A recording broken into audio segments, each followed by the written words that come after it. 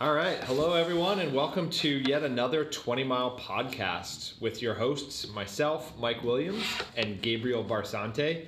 And again, we're really excited to be here with another founder to hear about their Founders March. We've got a really interesting interviewee, Jason Morehouse, who's co-founder and CEO of Checkfront. Checkfront is based in Victoria, BC, and is made up of a team of 65 people, which for this city is a pretty big team. Jason was born and raised in Toronto, spent about 5 years in New Zealand, and then decided to sight unseen transplant himself in Victoria. I did. It's been a pretty good journey so far. Jason's here with his wife, 3 kids, 1 dog, 2 cats, and enjoying island life with his hobbies of hiking and camping and Netflix. Maybe not all together, but Jason also has a background. He says he has a degree of life and was the CTO and has a background in self-taught programming and was a hacky coder, as he described it. And our devs will agree. They probably don't let you get in there too often. They revoked my access. But on that note, he does have a superpower, which I think is pretty great. He has a really great all-round understanding of each area of the company by working in each of those different areas. So such a great value as a CEO to understand basically what every employee goes through on a day-to-day basis and how that impacts the vision and where you're going. So it's a pretty strong superpower. So this time I'll hand it off to Gabe and we'll go from there. Well, welcome, Jason. Thanks for coming on the show. So what can you tell us about Checkfront and what it does?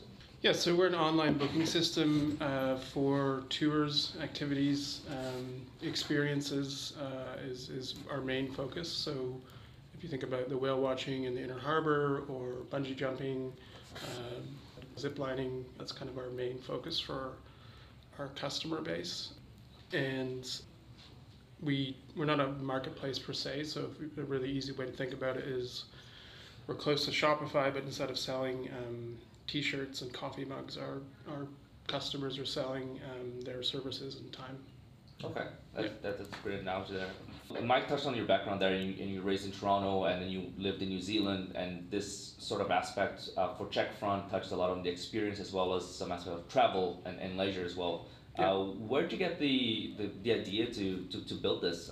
Does it have anything to do with your moves and experiences?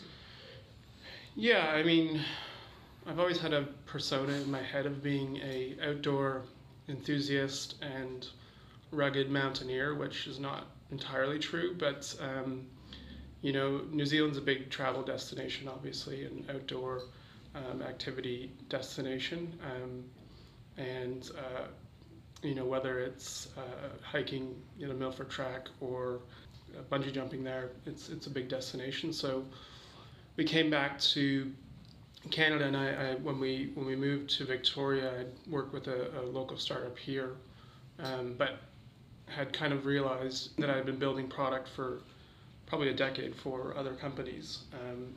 I did have a small startup in New Zealand, which is technically still running.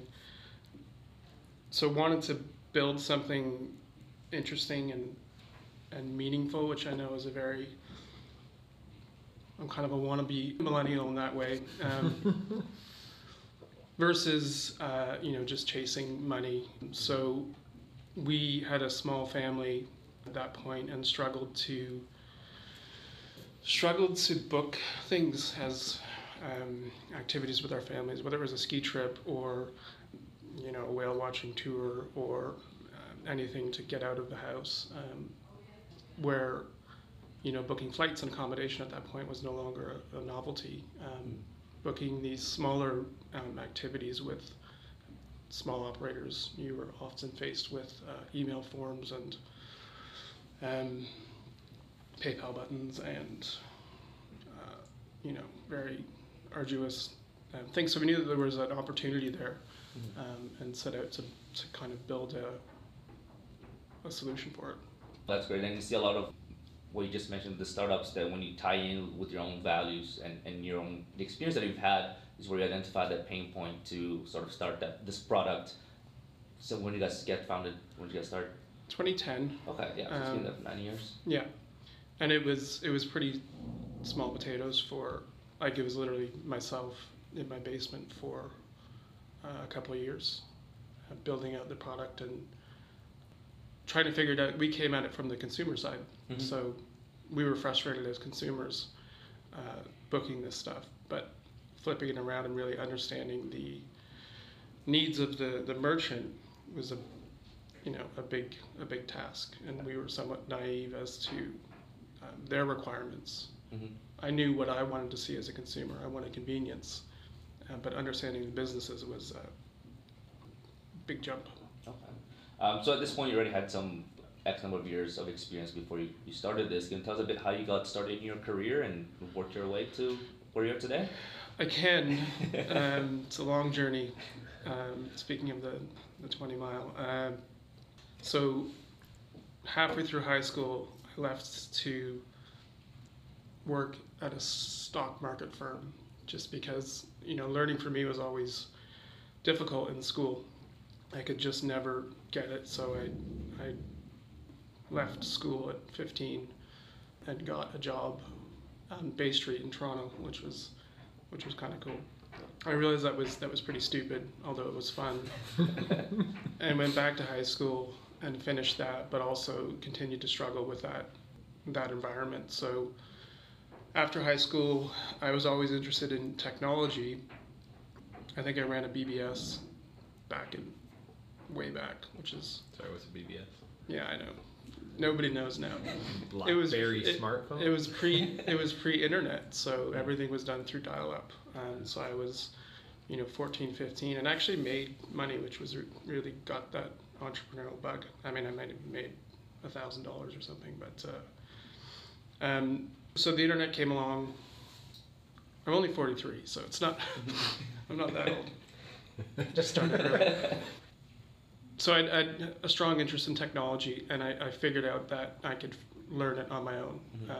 So I didn't need a ton of instruction. So fast forward, I found a job at an internet service provider in Toronto. It was one of the first ones, and started in technical support. And this one, is this, we're talking like mid to late 90s or? Yeah, that would have been 95 or 6 or 7, something. I don't know. So it's really taking off. The internet's beginning to get consumers' homes and... Consumers' home is all dial-up.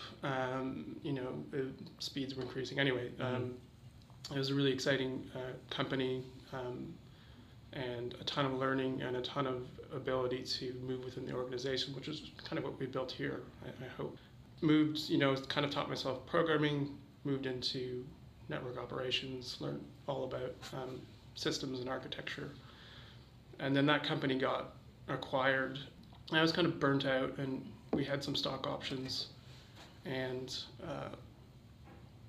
I cashed them out, and everybody was saying don't cash them out. I got $2,000 and bought a ticket as far away as I could, which was New Zealand.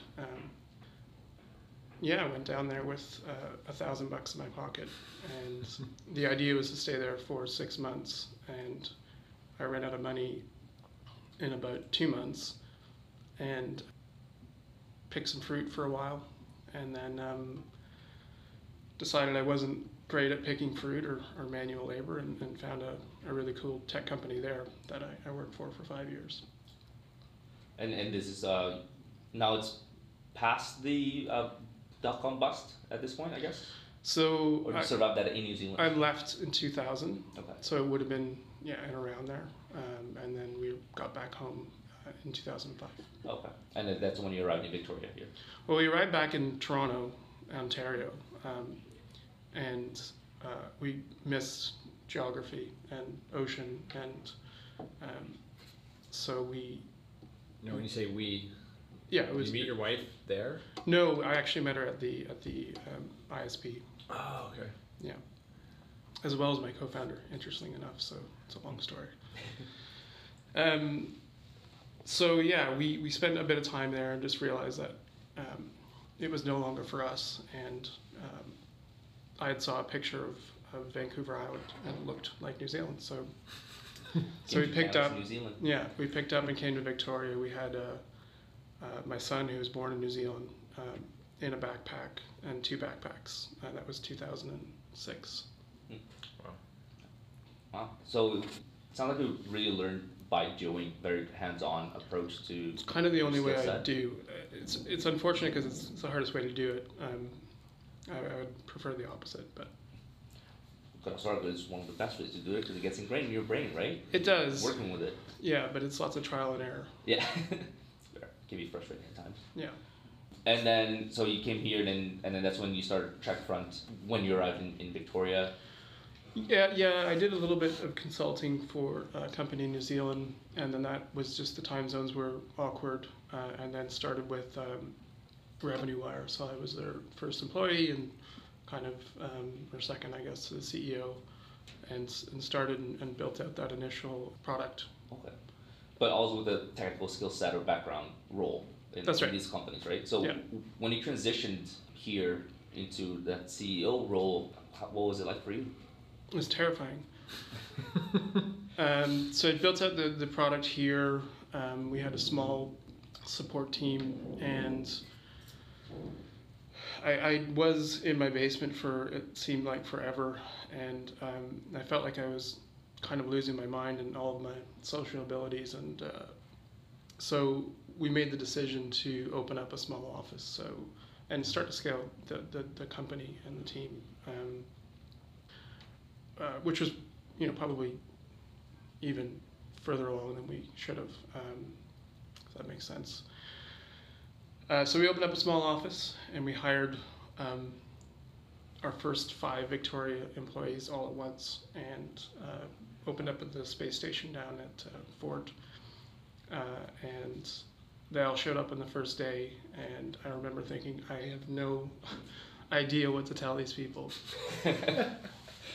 Yeah, they showed up, and I was like, you're a designer, you should design, and, you're a copywriter, start writing, and yeah, it was pretty scary. How were you funding it at that point? It was all bootstrapped. I mean, it was bootstrapped till 2015, so we were growing at the pace of our business, which picked up, really in 2013. So it was 3 years of kind of grinding it out. So lots of learning in those years, but it was a really interesting and cool challenge to go through.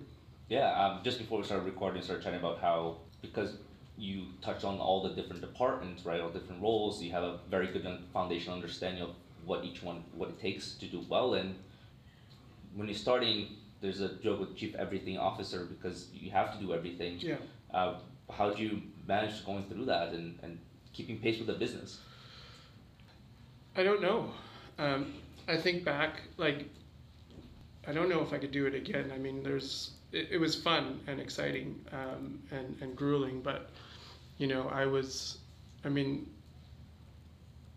coding and answering the phone. We'd have customers that would call up and report a bug, and I would change the code on the phone and just tell them to refresh their screen. And at one point I had to create a persona of a support person, which was the name of Ella, which was the street we just lived close to.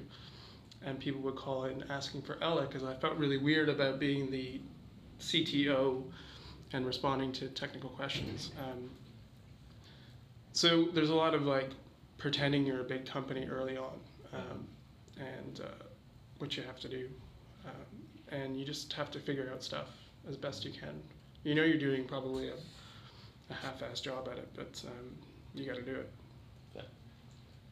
What, as you went through all that bootstrapping and, being the chief everything officer, and then you come around to 2015, because that's kind of when I started to hear about Checkfront and raising money, and, how much can you talk about raising money and how you've done that, and whether those were local investors and stuff, what you can share, but also what that's done for Checkfront.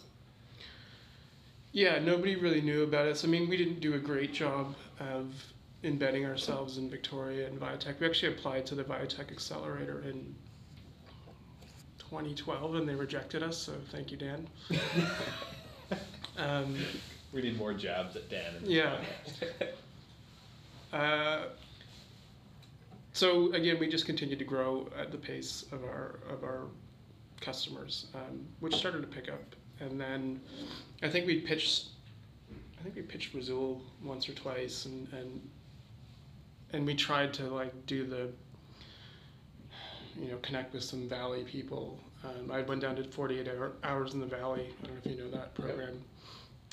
Early on, like 2011, and that was also terrifying because it wasn't my aim to be rubbing elbows with VCs, and I had no idea what I was doing. I did a pitch deck on the plane on like a 4-inch, those old smart books.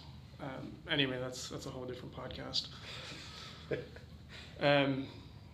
But as really when we showed up in Victoria, I think it validated us. And once we started to go out to and rub elbows with some of the local angels and entrepreneurs, we had known Andrew Wilkinson for probably a couple of years. Was probably the first one that we had worked with.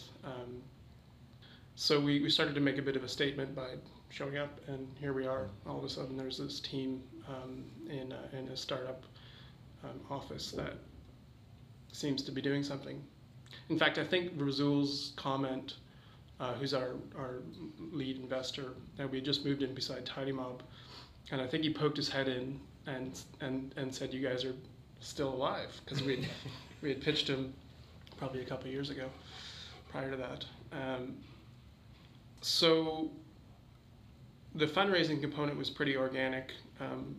Risoul and some of the closer angels that he works with, seem to understand the opportunity, and we were able to meet with them and a few other potential funding partners, all local, and we gotten all of a sudden 3 offers from 3 different angel groups, within the space of a month, which was weird because we couldn't get money for 5 years. And we ended up going with the cohort of 12, great entrepreneurs, pretty much all local or Vancouver, that, bought into it. It wasn't a ton of heavy pitching. Validation was there. We were able to grow and stay alive for 5 years on our own, which,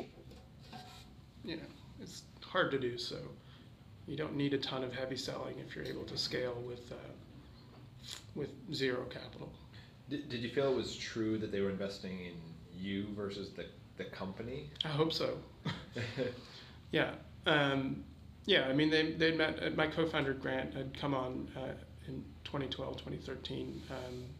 So he was he did kind of the sales side of it. So we had met with them, and I hope so. I hope it's that, and obviously the traction that we had. Right. Yeah. The combination of the two. Yeah.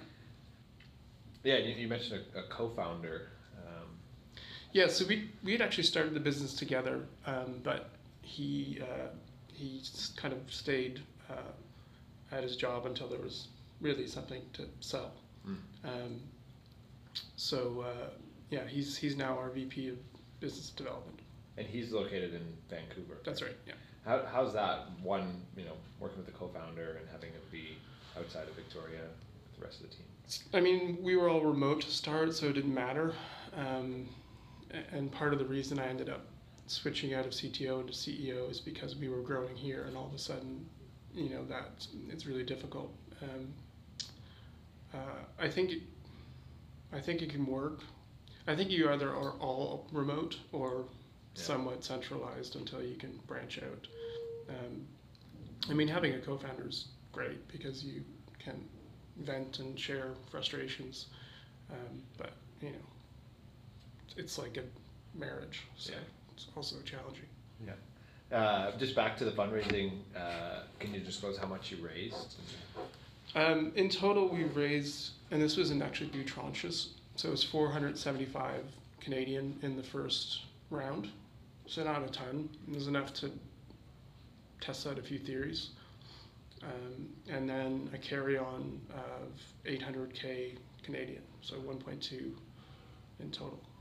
And then how did that change the direction or like how you run the company, both kind of good and bad? Obviously you have more fuel for the fire, but now you have other people that you potentially answer to or feel responsibility towards. Yeah, well, it does a couple things. It builds in some accountability that kind of isn't there early on. You're a bit Wild West. So I think it did add some accountability and some expertise, Yeah. right? Because, I mean, you don't really know what you're doing half the time. So, having 12 angels who have gone through fundraising and exits and all the trials and tribulations of building a company helps tremendously. And then you got to get a return on that money. Right. So it does add some added pressure, mostly in a healthy way, to continue to grow and scale, which we did and still continue to do. So when you say accountability, do you have a formal board or do you have an advisory board? We have a formal board. It was it was coffee with Razul and Andrew sometimes, and then it's more formal now, but it was mostly just checking in.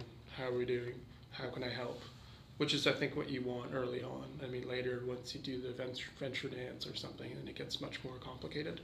But our stage, that was really helpful to have people you could call on. I mean, I don't want, there's a whole list of names there, but we know what they're good at, and I'll call them when I need them, which is pretty important. Yeah, absolutely.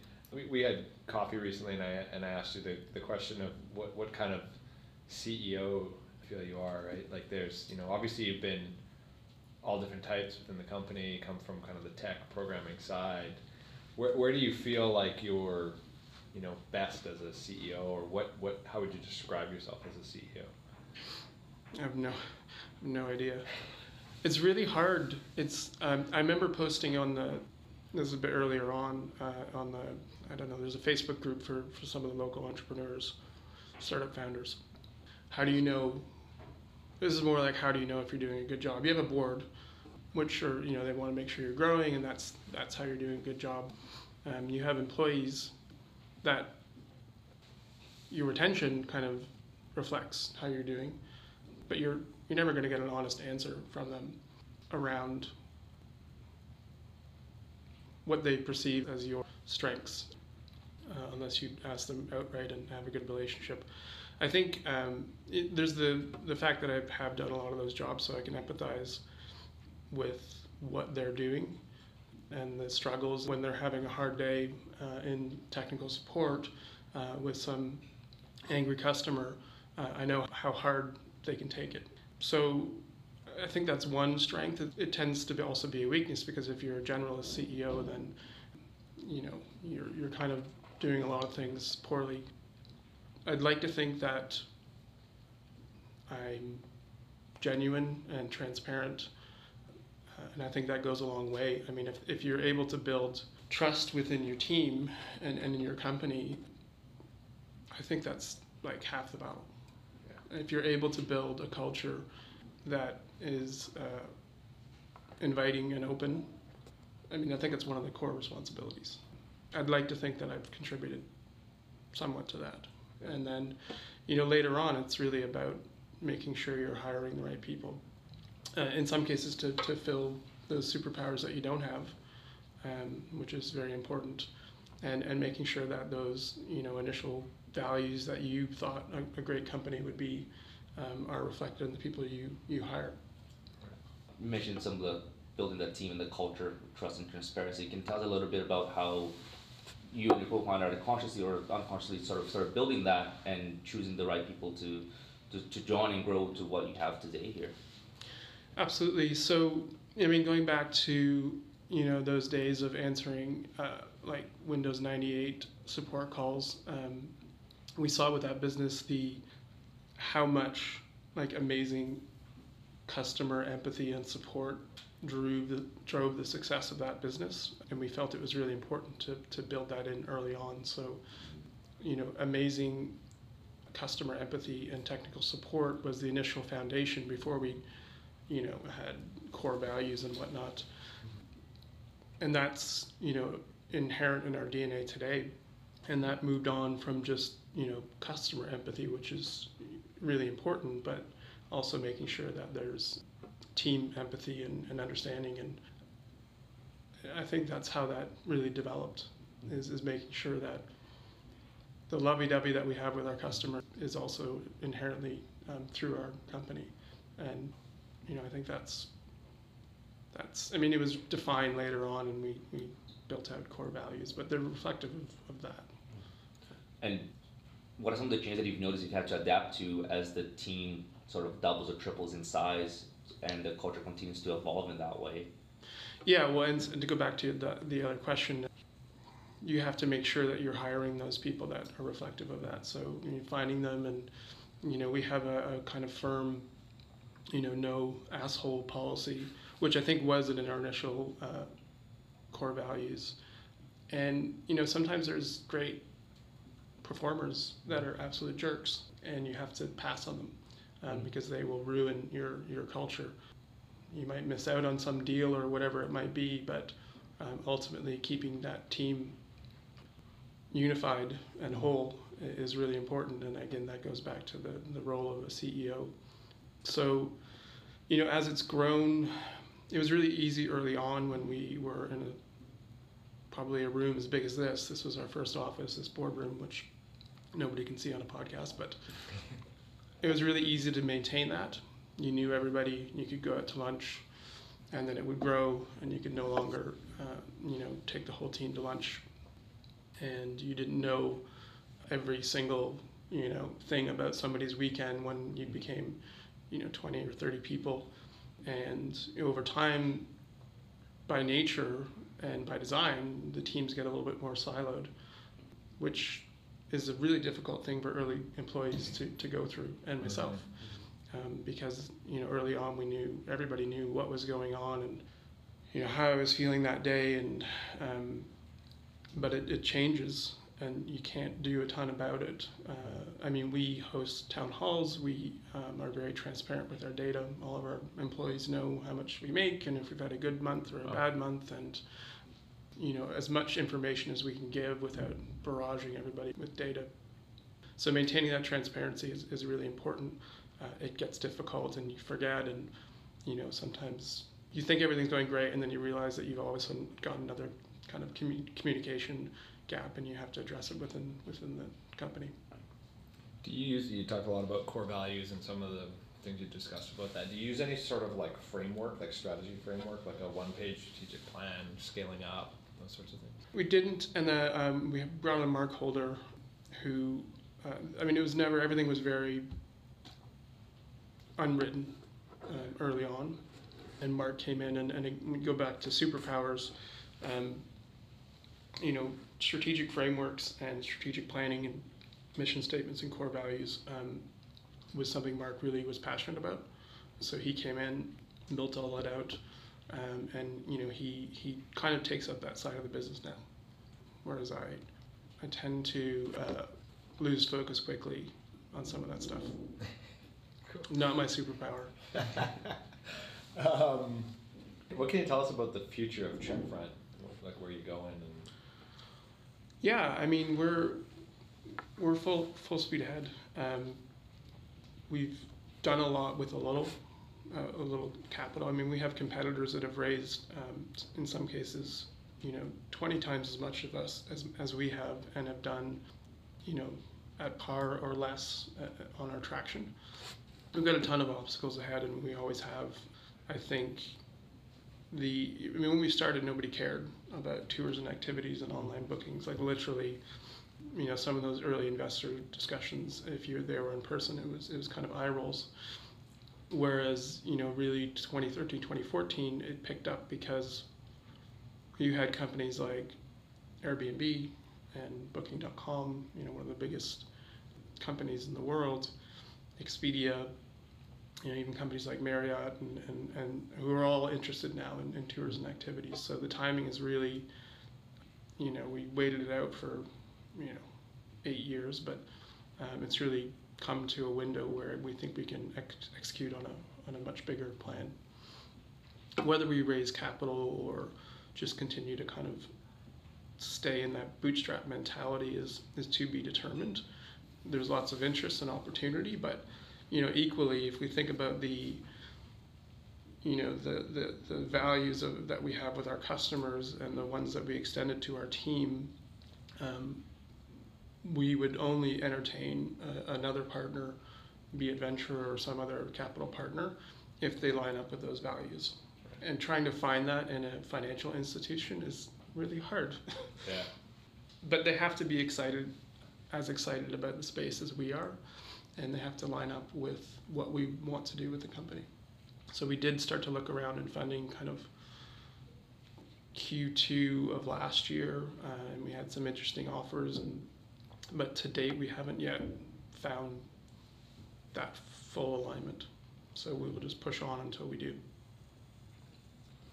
You mentioned the industry as a whole and sort of the direction that it's going, and it's an interesting point that you see now, Airbnb or Expedia, but these booking places are really looking not just for the place where the users stay, but the experience as a whole is what they're looking at. Yeah. Can you speak about that and where you see yourselves coming in as well? Well, if you think of like Expedia, when you go to whatever, Seattle or Victoria, they've got your flights, they've got your accommodation, and the next thing they want is that experience.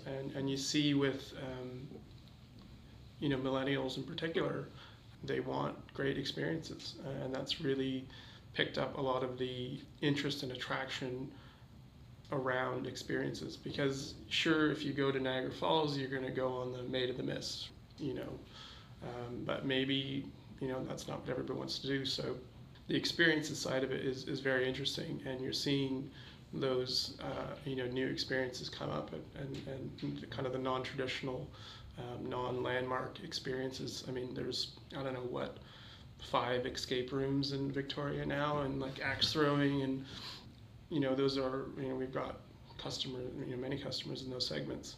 So I think people are just looking for new, interesting things to do instead of the Bouchard Gardens, and so you're seeing a lot of that stuff pop up, and that's kind of where we step in. And what, over the years, especially with Checkfront, but your journey as a whole, what's been your biggest challenge? Yeah, I don't know. There's like hundreds of them. I mean, from a company standpoint, we were building something incredibly complex, which we set out to do early on, and we didn't want to build something that was passive, and there would have been much easier ways to make money. I mean, I could have just done like affiliate marketing or something and been quite successful at it. Sorry, that's not a knock on you. I just meant like going back to building something meaningful, is we wanted something that solved a real problem and that had longevity, which we knew would be a long uphill battle, and it has been. The biggest challenge was doing it from literally zero, and from a personal side, I mean, that was 3 really difficult years, bouncing mortgages and sacrificing a lot, and having a family that supports you was critical, and just driving on. I think the obstacles are. It's the same with building any company. It's you don't know what you're doing, unless you've done it 5 times. You absolutely don't know what you're doing, and outwardly, when you're speaking to investors, of course you absolutely know what you're doing. You've got this business plan and this vision, but when you quietly speak to other founders, you share the terror in your eyes as to trying to do something from nothing is really quite difficult. It's really interesting that you've said that a couple times. It's like you don't know what you're doing, and amongst founders or CEOs, there's a lot of discussion, but there is a certain, how do you be vulnerable, but at the same time not to other people, right? Like your employees and your team, Yeah. and even like at home, your wife. They want to see you're being confident, but at the same time, there's things you just don't know, and you do need help with. You've got this thing in your stomach. You kind of emotionally know what you want to do, and you've got this thing in your head, so you know what you're doing, but you're just executing, and you're it's difficult. I mean, Terry, often says to me, if I have a hard decision, she'll be like, "Well, you know what you're doing," and I have to say it in my head. It's kind of like, crap, I don't know, but it's common. It's self-doubt creeps in sometimes, and fear of making the wrong decision, can be debilitating, but it's also, part of the fun, versus sitting in a cubicle and being told what to do, is also terrifying. Yeah, you definitely, as you're talking, you're very transparent and honest, and I'm sure that obviously has worked out well for you, just to be that way with investors or potential advisors, so that they can freely and openly give you advice. And sometimes when you talk to entrepreneurs or leaders, they don't show that at all. Yeah. And you don't know what you don't know, right? And it almost, sure. That can be a much bigger weakness than admitting your weaknesses, right? Yeah, I mean, I think being genuine is probably I've been in companies where, executives and CEOs have that mask and carry, this persona of the super CEO, which sometimes you have to turn on. But I think if you're not an amazing actor, I think just being honest and as genuine as possible with everybody you work with is pretty compelling. Seems to have worked well so far. Well, it makes it a two-way opportunity, right? So if you can be vulnerable or honest, then you get it back, and that, I think, builds a really interesting, special environment. Cool. So if you had to do it all over again, is there something that you would do differently, or what would you change if you could, knowing all the things you know now? I'd do affiliate marketing. It's just easier. Just easier. Just go get some mortgage keywords or something. Yeah, sure, a lot. But it's kind of like the same thing in your life, right? You can look back and think of all the things that you would change about your life, but you realize that would ultimately change, who you are. So, I mean, from like a strategic lens, probably scaling up sooner, being kind of a one-man band and not pursuing, probably capital earlier was, we should have done that. Yeah, which I think is interesting for, in Victoria, I find there's a lot of, maybe 10 years ago there wasn't as many investors or sort of interest or companies that have done that. So there was a lot of bootstrapping, and I think bootstrapping is great for the right thing. Yeah. I feel like sometimes here in Victoria we hold that too closely, and we don't seek out the capital soon enough or at all. Well, you can miss windows of opportunity. Right. And Victoria is, there's mostly, 99% bootstrap businesses. I hope that changes. But again, looking back, listen to the podcast with Leaf, it was the opposite. It was like raised too soon. So I don't know. I just think it would be better for the Victoria ecosystem if people had that viewpoint as an option, or at least considering it, and then considering why or why not. Yeah. Maybe a little earlier. And probably just good advice around, here's what I've got, here's the opportunity, here's some capital. But I don't know. There's probably a list of 100 small items that I would tweak. Sure.